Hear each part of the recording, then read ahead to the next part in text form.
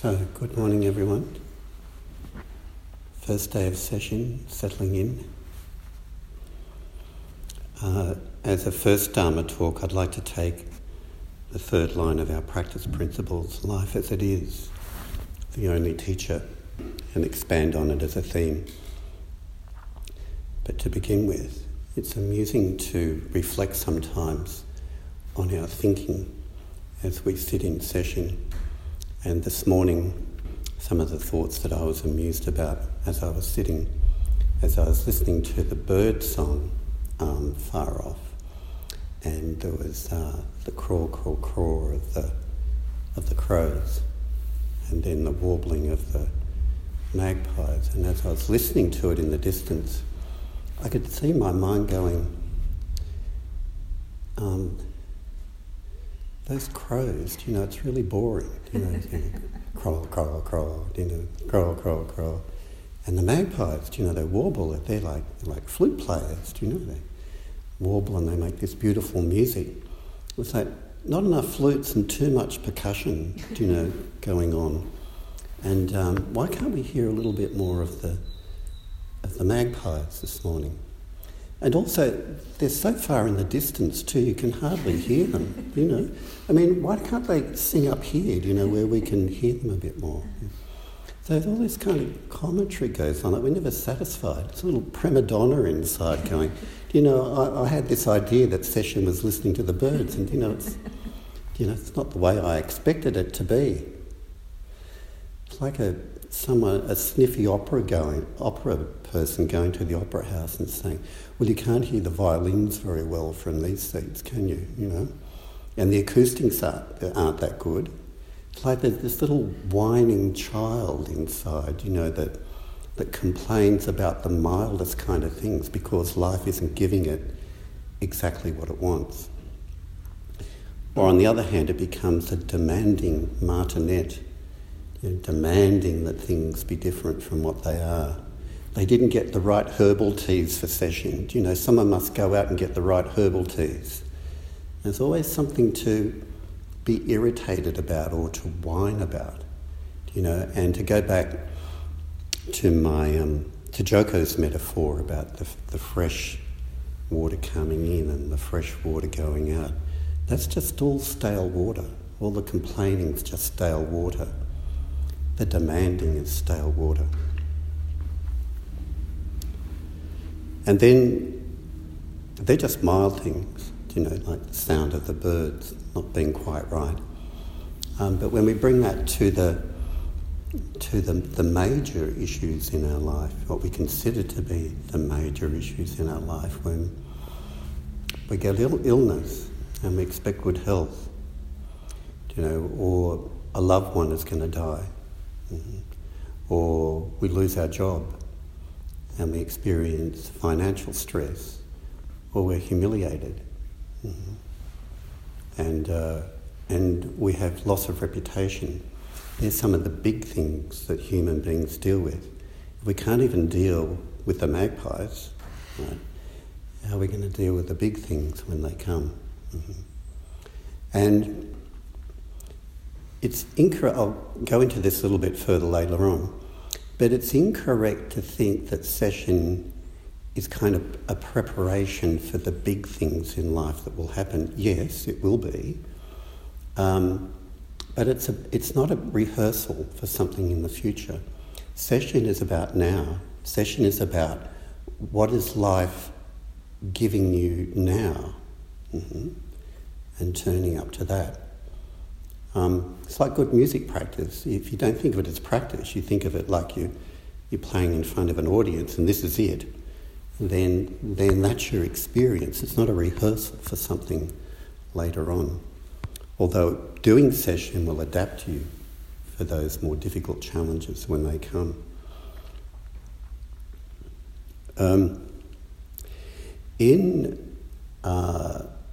If you go back to the roots of Western culture, of Greek civilization and Roman civilization, there were two somewhat opposing philosophies about how to lead the good life. And one was Stoicism, and the other one was Epicureanism.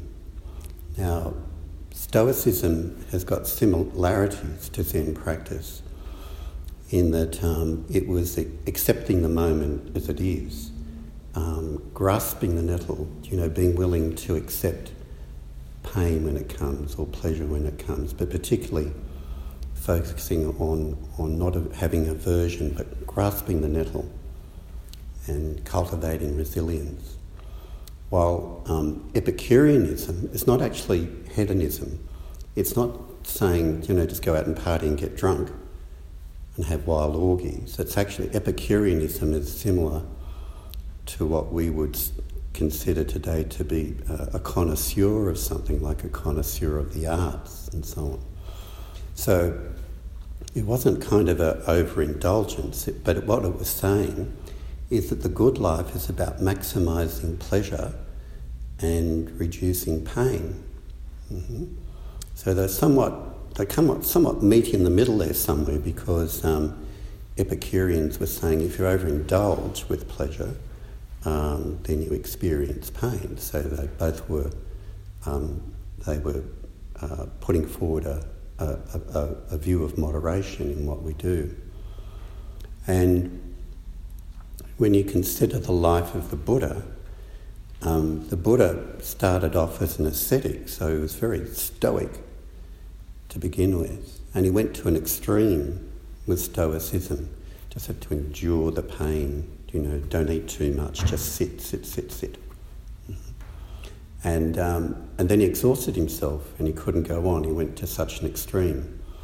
And then, as the story goes, he accepts milk from a milkmaid, right, and enjoys the pleasure of restoring nutrition to his body, enjoying the beautiful milk, and then he comes to some place of moderation in his life, which is more reasonable, right? So the symbolism in accepting the milk, not only did he enjoy this delicious milk, he also accepts it from a young woman, and he also accepts it from a young woman of a low caste, which in his day, was sort of prohibitory. So he breaks all the rules and becomes a slight Epicurean for a while, okay? Gets some sense of moderation going in there. Now, in Buddhism, I haven't spoken about this for some time, but in Buddhism, there was developed in Sri Lanka many, many years ago, about 2,000 years ago, a system of Buddhist character analysis which bears a similarity to Stoicism and Epicureanism. And the teacher who devised this, he devised it based on the three principles of greed, hatred and ignorance. And he said there were monks who were kind of like the aversion or hate type, and there were monks who were kind of like the grasping or greed-like, and they're kind of like the Stoics and the Epicureans. And then there was the poor old ignorant types who were so confused they didn't know what they want. They didn't know whether they were Epicureans or Stoics, or somehow muddled up the two of them together and were confused. But you see those same themes going through, and the Stoic monks, or the hate monks, all human beings are driven by grasping and aversion, but you can have a leaning to one side or the other. So the Stoics would be the kind of monks who would say, well, we'll go in and, I'll go in and clean the shit off the toilets because someone's got to do it. Mm-hmm. And the Epicureans would be the kind of monks who do the flower arrangement on the altars, and love to see the aesthetic beauty of it, and it's a pleasure that could be shared with everyone. And someone's got to do it. Mm-hmm. And so you can have those two opposites working even in a Sangha, What's really important is that we don't make an identity out of it. You can make an identity out of being a Stoic. I can just endure pain, and that's what everyone should do. Everyone should sit harder, Or you can just identify with being an Epicurean, and you avoid the pain in session and you avoid the pain in your life. You just want to maximise the pleasure all the time. But the Buddha, as our role model, demonstrated the middle way. But having said that, I would identify, if I'm going to identify it, I'd identify with being a Stoic. And you probably couldn't spend most of your adult life doing Zen practice and session without being a bit of a Stoic. And as well as that, as you know, I do solo sailing. If you do solo sailing, you get some kind of kick out of enduring cold wind and buffeting seas and the fear of falling overboard and drowning, and you go through all of that. And so that's very Stoic. And then at the end of the day, you come into a safe harbour and you're at an anchorage and then you enjoy having a beer in the sun on the deck, right? And you become an Epicurean for a few moments in your life, right? And then you go off and be a Stoic again. But some people become alive through that experience, and some people become alive through more Epicurean ways of being in the world.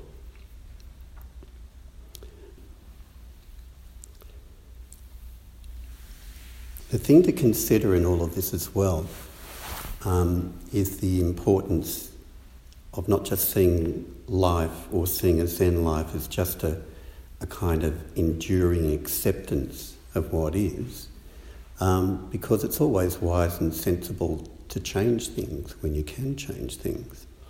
And there can be a tendency for some Zen practitioners to just get caught in this sort of extreme stoicism of you just got to accept everything as it is. Some things you can change. I know that there's some of us, as we're getting older in life in this Sangha, have had pacemakers, right, to have a better ticker, and endure our life, enhance our life a lot more.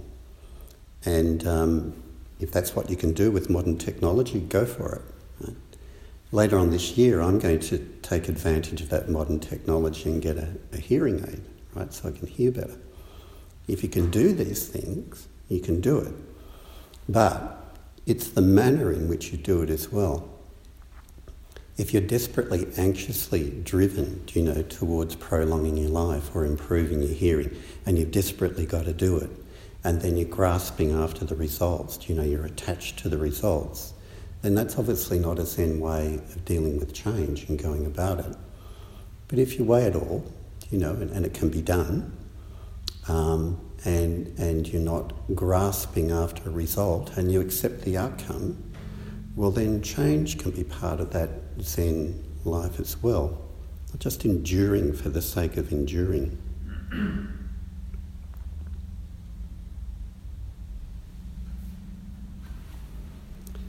So to come back to our third practice principle, life as it is, the only teacher.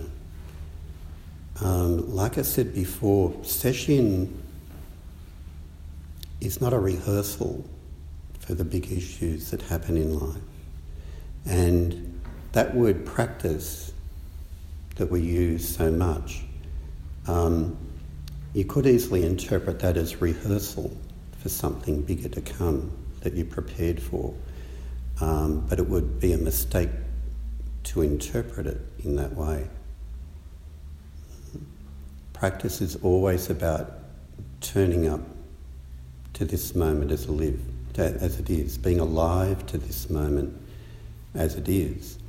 And so when it's painful, it's just painful. And when it's pleasurable, we should just really enjoy that pleasure 100%. It's turning up to what is. But if you're skewed towards identifying as a Stoic, or you're skewed towards identifying as an Epicurean, then your life won't be lived to the full. It'll be half-lived. Just reflecting on my psychology practice last week, I had two different cases. One, a couple where the man in relationship has a terminal illness and they're coming in as a couple in terms of the impact on the relationship. And the second one was a man who came in by himself, whose wife has just been diagnosed with a terminal illness and needing someone to talk to about that and how to support himself and his partner through that. They're big issues. And it's an honour to be able to engage with people when they go through those processes. And it's not easy, and the difficulties the carer has is that they want to care and they want to make life as comfortable as they can for their partner, and they also experience compassion fatigue at the same time.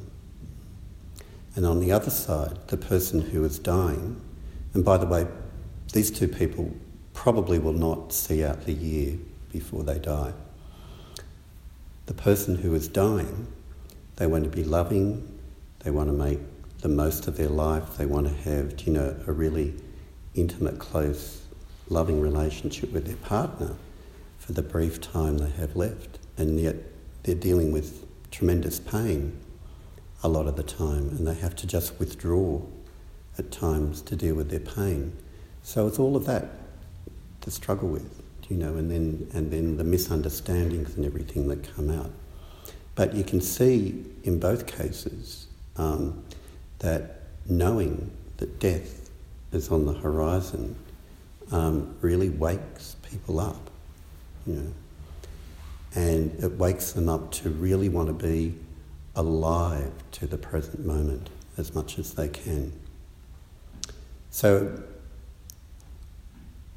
our practice, when we say that life as it is the only teacher, well, you could look at that in many different ways. It's not necessarily entirely saying life as it is the only teacher in the sense that we're living life, we're doing Zen practice to learn a moral lesson.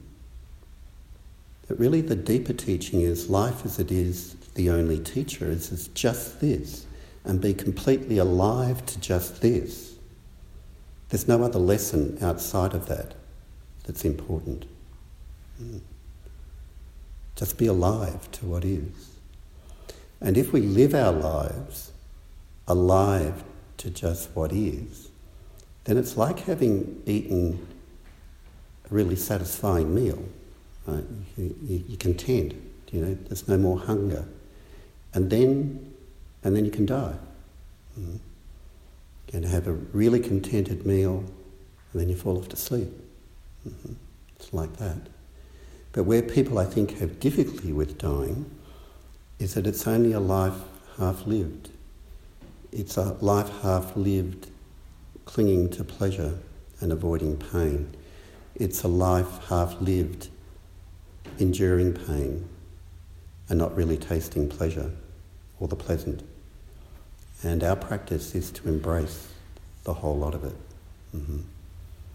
Having neither aversion to one or clinging to the other.